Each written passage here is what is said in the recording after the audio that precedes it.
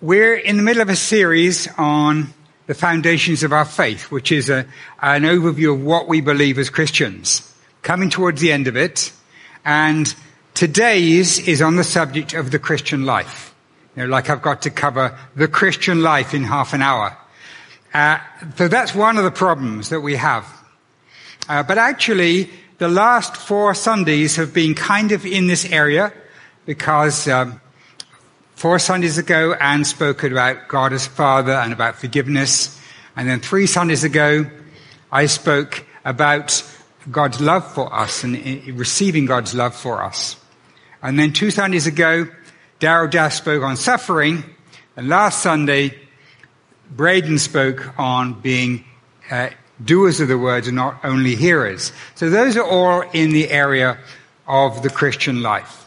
But an added problem that I have today, trying to cover the Christian life in half an hour, is that I like to do what's called expository preaching. What that means is that rather than me giving you my thoughts about a subject, I want the scriptures to speak to you about the subject.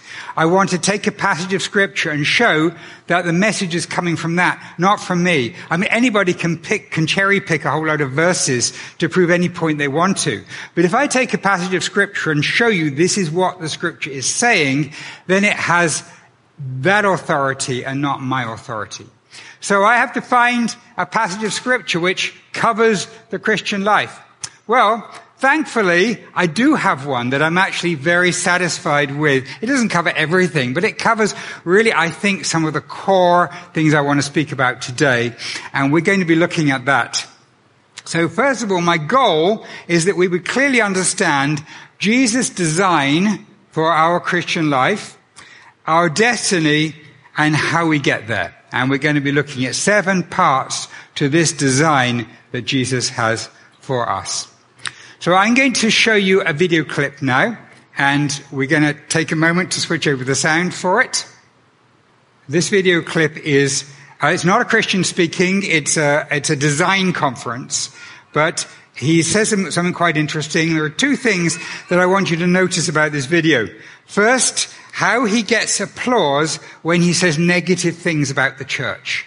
See how he gets applause when he says negative things about the church. The second thing is that he's actually making an important point overall. 5. I find design principles in general absolutely fascinating. So design principle is essentially a belief, a tenet, a sort of core principle around which you base something, around which you build a thing, essentially. Right? Any sort of human endeavor probably has a design principle or a series of design principles at the heart of it. And there are examples throughout history of design principles behind human endeavor. A couple of examples. In America, the Declaration of Independence is effectively a series of design principles for a society. There are many examples. This is just one. And you can see that the watchwords there being life, liberty, the pursuit of happiness, right? Going back even further, similar to the Karl Marx principle, do unto others as you would have them do unto you. It's from the Nazarene Jew named Jesus Christ from approximately 30 AD. He ended up inadvertently forming a religion that's theoretically based around this design principle, but has kind of been caught up in bureaucracy and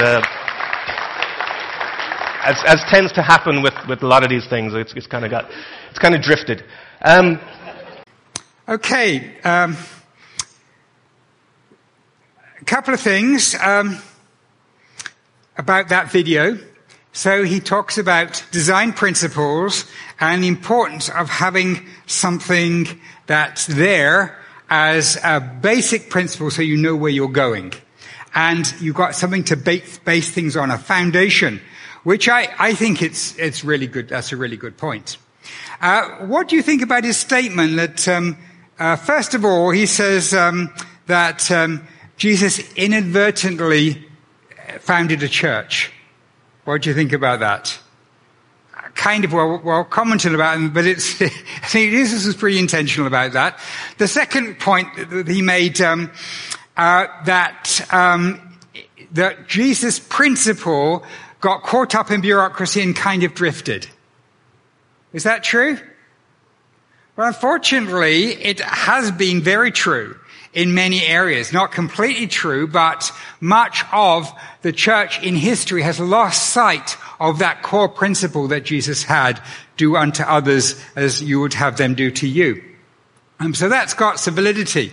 But let's challenge what he said about Jesus intending to form a church. Matthew 28, Jesus came and spoke to them saying, all authority has been given to me in heaven and on earth. Go therefore and make disciples of all nations, baptizing them in the name of the Father and the Son and the Holy Spirit, teaching them to obey everything I have commanded you. And remember, I am with you always to the end of the age. That sounds pretty intentional to me. Does it to you? So this is Jesus' statement, Jesus' founding of the church, founding of Christianity. So if we're going to talk about design principles today. It's something you nail to the wall and use to guide all your decisions. And what I'm going to try and do today is give us Jesus' founding principles for the Christian life. That's what we nail to the wall, and this is who we are. If we all agree on these principles, these can keep us on track and help us resolve differences. And otherwise things will just drift. So, I want to start off then with Jesus' design for the Christian life. The very first one is believe and be baptized. Jesus said that in the quote we just read from Matthew 28. Believe and be baptized. That is entrance into the Christian life. And I'm not going to spend a lot of time on baptism right here. We've got a baptism coming up in a month's time, and we're going to be looking forward to that. But we have baptism. I just want to say it's two parts. It's an outside part and an inside part.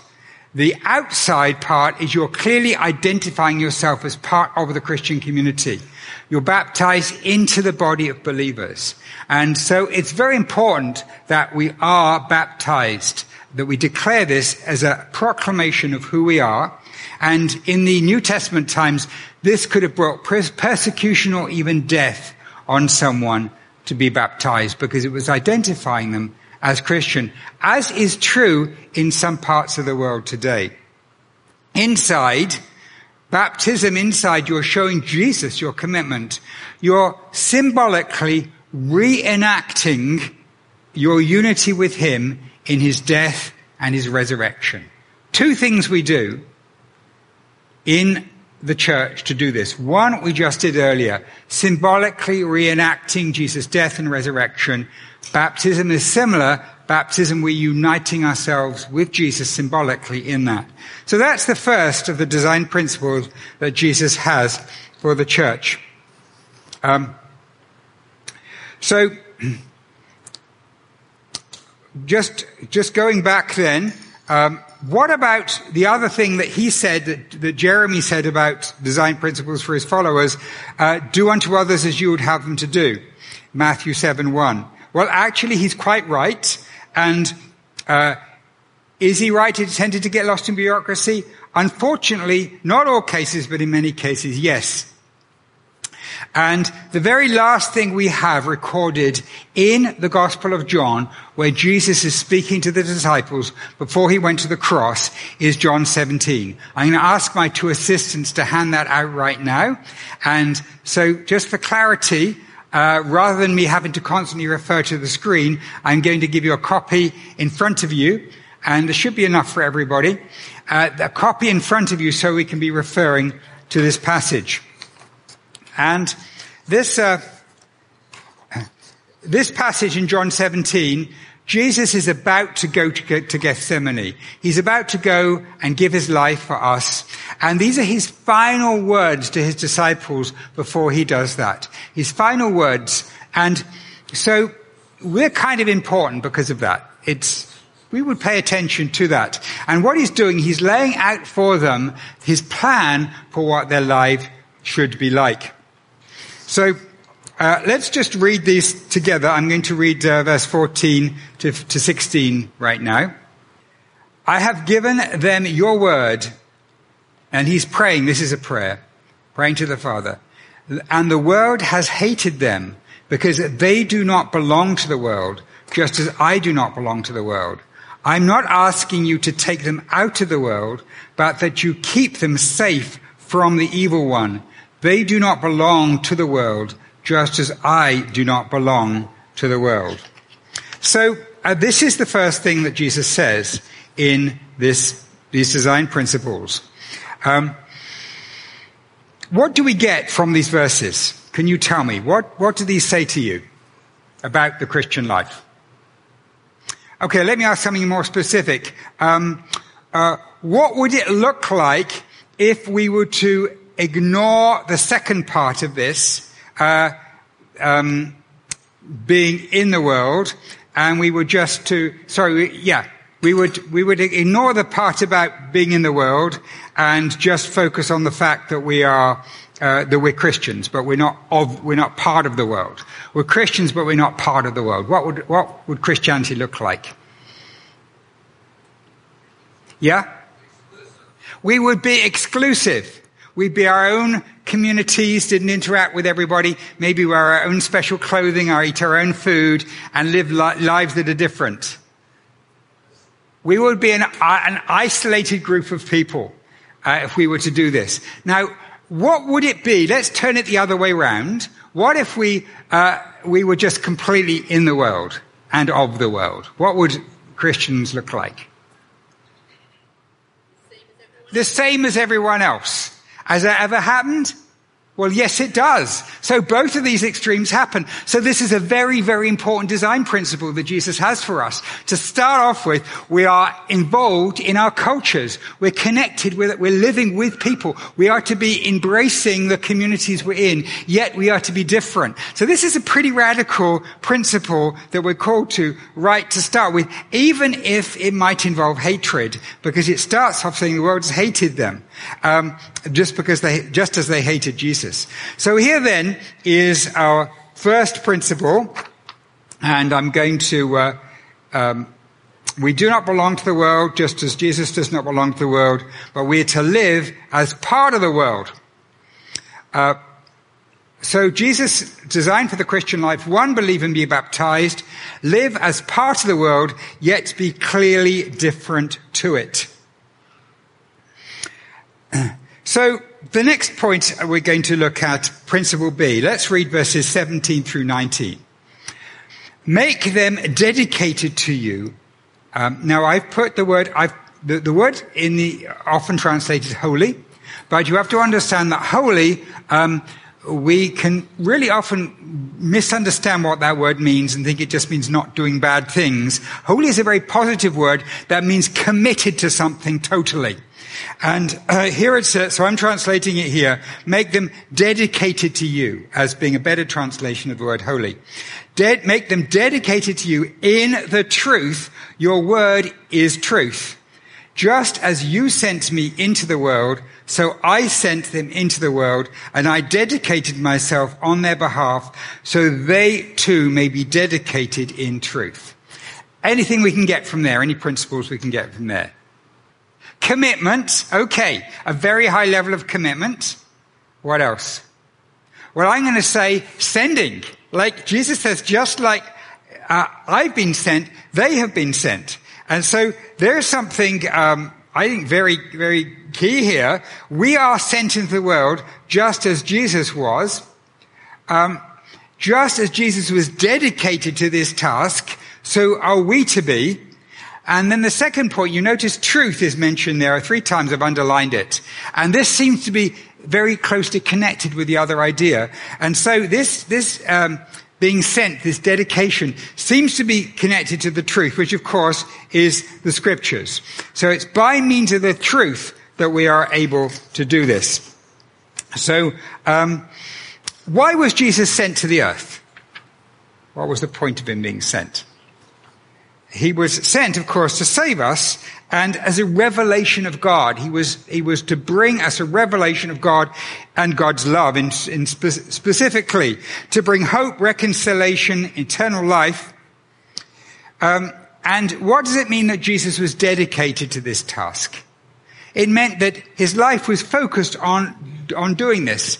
It means that he didn't decide he was going to do something else on the side. You know, he was going to come and save us, but he's going to maybe start a business and do this and do a few other things as well.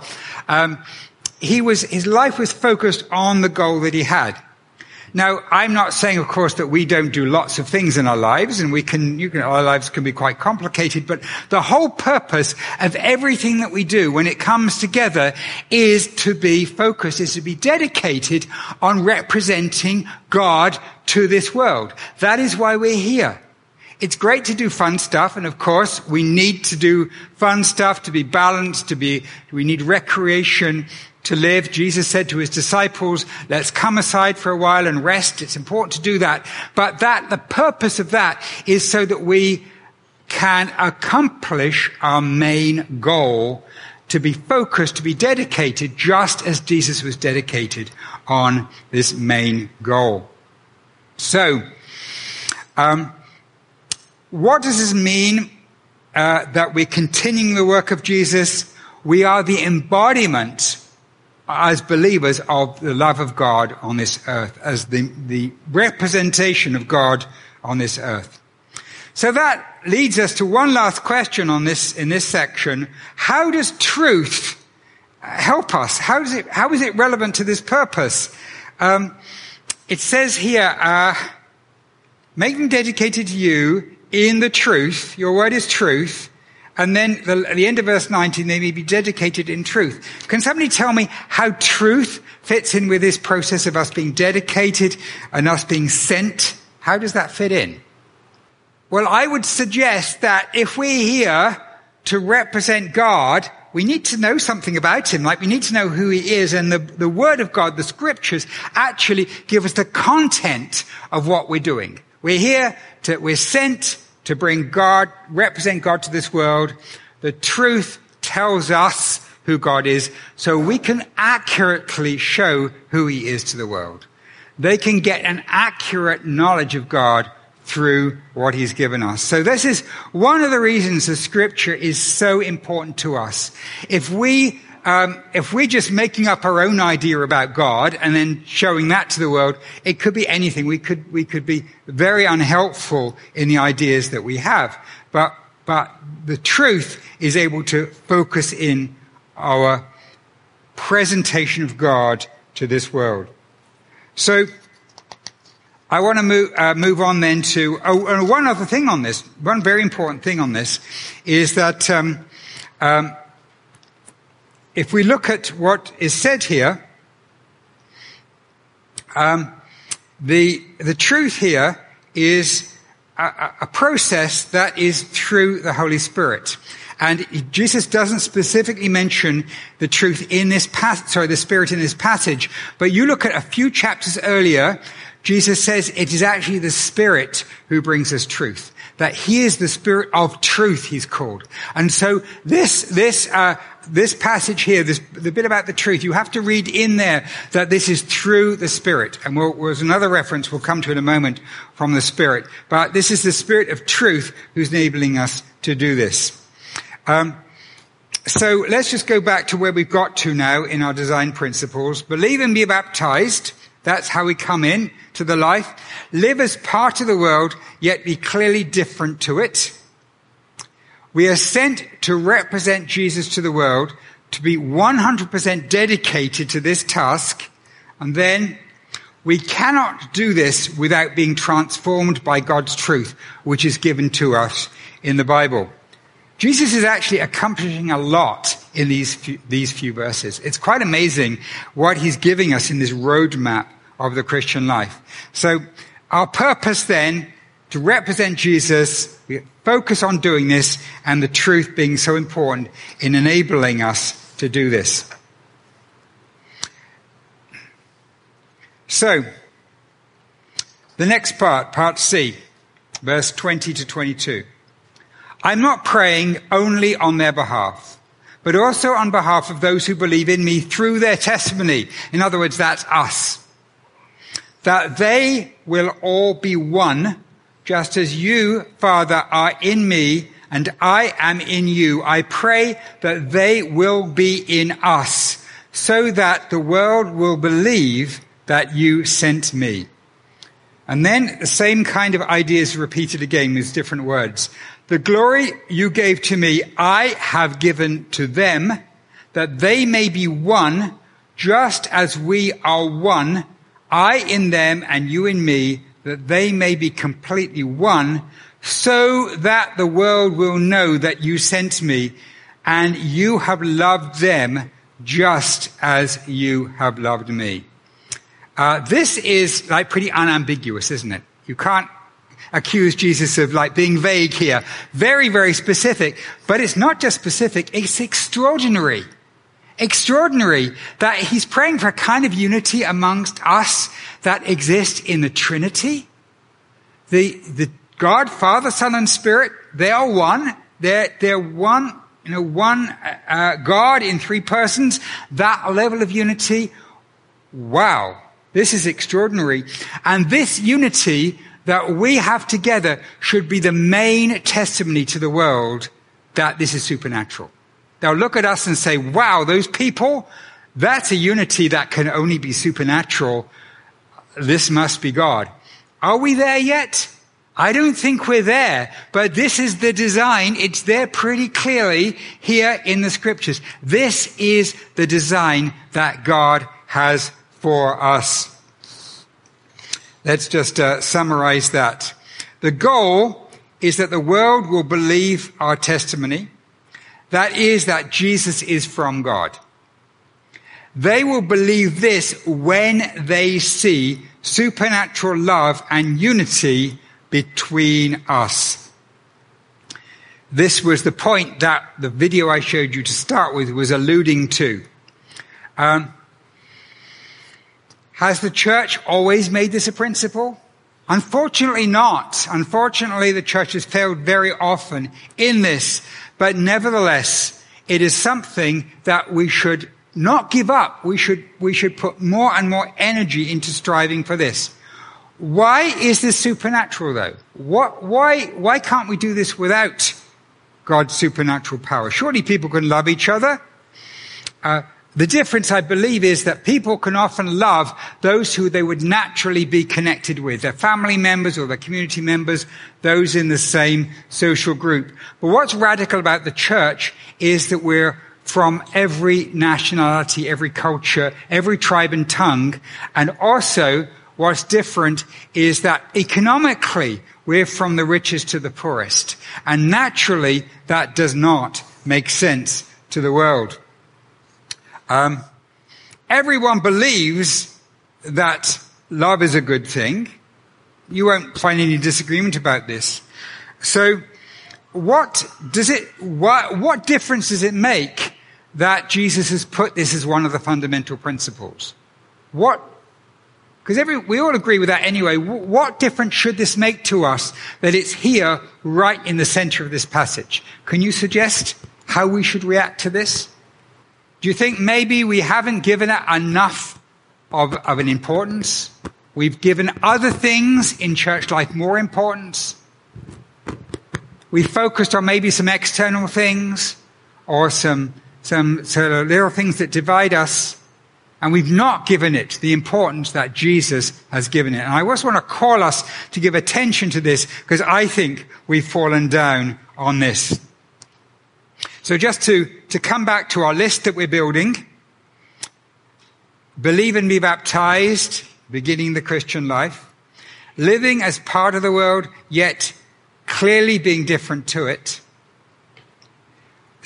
being sent to represent Jesus to the world, being 100% dedicated to this. And now you're beginning to see how these fit together, because this is building up to being transformed by his truth, and then our love and unity. Because point 3 is representing Jesus to the world. So this is point 5. We do it by this love and unity. Point 2, being different to the world. Point 5 then brings this into closer perspective. It's seeing our love and unity that is different. So this is how the world learns of God's love. And then 6, this is only possible by the life of Jesus in us through the Spirit. And as I just said just now, although the word Holy Spirit isn't used in this passage, it's very clearly there because he's referring to we being in you. He says in verse 21, you, Father, are in me and I am you. I pray that they will be in us. And then verse 22, just as we are one, I in them and you in me, that they may be completely one. And we know that Jesus said, I will come and be with you through the Spirit. The Spirit is Jesus living in us. He is the one who brings, he is a separate entity, but he is the one who gives us an experience of Jesus within us. So what Jesus is saying here is that it's only by his power in us, it's only by his life in us, which is through the Spirit, that we can do this. That is the only way that point 6 here in Jesus' design can be brought about, through his Spirit in us. Okay, so some people might ask, well, why doesn't Jesus refer to the church here? Because this is obviously about the church and loving. Well, the church wasn't formally begun until Pentecost. And so Jesus doesn't tend to use the word church. He tended to use the word kingdom. But at Pentecost, the church was born. But this is clearly what he's referring to. The last part, principle D, let's read these last verses. Father, I want those you have given me to be with me where I am, so that they can see my glory that you gave me, because you loved me before the creation of the world. O righteous Father, even if the world does not know you, I know you, and these men know that you sent me. I made known your name to them, and I will continually to make it known, so that the love you have loved me with may be in them, and I may be in them. And so we see Jesus' goal then is that we will be with him, verse 25, that we will be where he is. And I'm going to summarize that. This love has a secondary purpose. The purpose is our destiny united with Jesus Christ. Our destiny united with Jesus Christ. And this is the ultimate design goal for the church. So if you look at the final step is that we are the bride of Jesus Christ. We are his companion. God is forming his character within us so that we will be companions fit to live with him for eternity. So I'm going to just bring all these things together now. As we said before, believe and be baptized, part of the world, but different to it, representing Jesus to the world. We cannot do this without being transformed by God's truth. The world learns of God's love by seeing our love and unity.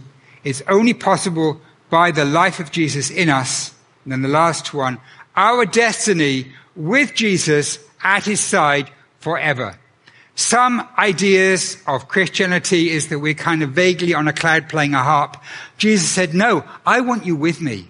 We're his companions. I believe there will be all kinds of projects that Jesus has, maybe creating worlds, doing things, and those things he wants us with him, at his side. In Revelation, it talks about us sitting on his throne and ruling with him. And so our destiny is to be filled with all the fullness of God, as it says earlier on in Ephesians. This is our destiny. You'll notice the sheet that I've handed out to you then goes into Ephesians 4. And I'm not going to expound this. We're just going to quickly read it together. But I put this in here because I want to show you that what we have here in John 17 is not some odd anomaly that I've just happened to pick up. But actually, Paul does the same thing in Ephesians. At the end of chapter 3, he prays a prayer very similar to Jesus' prayer just before John 17, and then launches into chapter 4 with words that sound very similar to design principles that we have here. Let's just read these verses at the bottom of your sheet from Ephesians 4. I therefore encourage you, I, the prisoner of the Lord, to walk worthy of the calling with which you were called. So the same thing about being focused, being committed 100%, with all lowliness and gentleness, with all long suffering, bearing one another in love. And here's the whole unity thing again. Striving to preserve the oneness of the Spirit in the bond of peace.